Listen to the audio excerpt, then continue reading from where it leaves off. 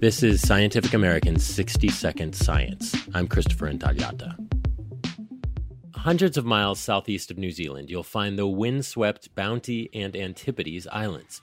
It's there you'll find the breeding grounds of what may be the world's most punk rock penguin, which sports twin bleached blonde mohawks. So it's like if you took a penguin and you put its flipper in an electricity outlet and it got a shock. That's what you might imagine it looks like. Lloyd Davis of New Zealand's University of Otago says the erect-crested penguin, as it's known, also has a peculiar breeding strategy.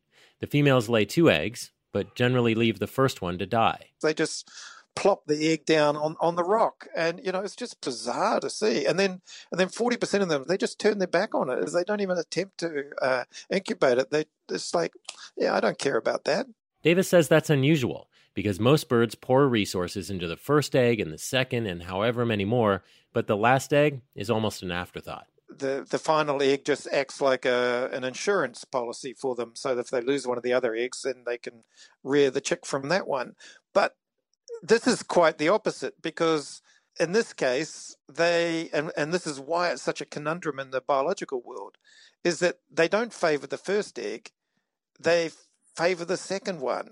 Davis and his colleagues traveled to the Antipodes Islands in 1998 to investigate that conundrum.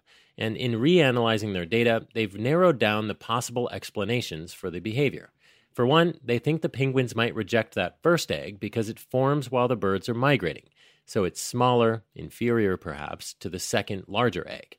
And the penguins may also be acknowledging a reality many species face.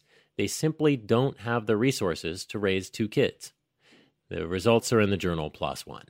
Davis says when he visited the islands almost 25 years ago, the penguins were the least studied penguins in the world.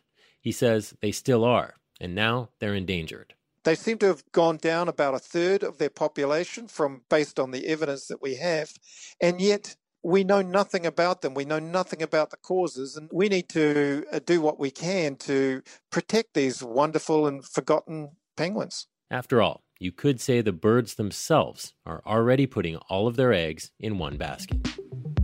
Thanks for listening. For Scientific American's 60-Second Science, I'm Christopher Intagliata.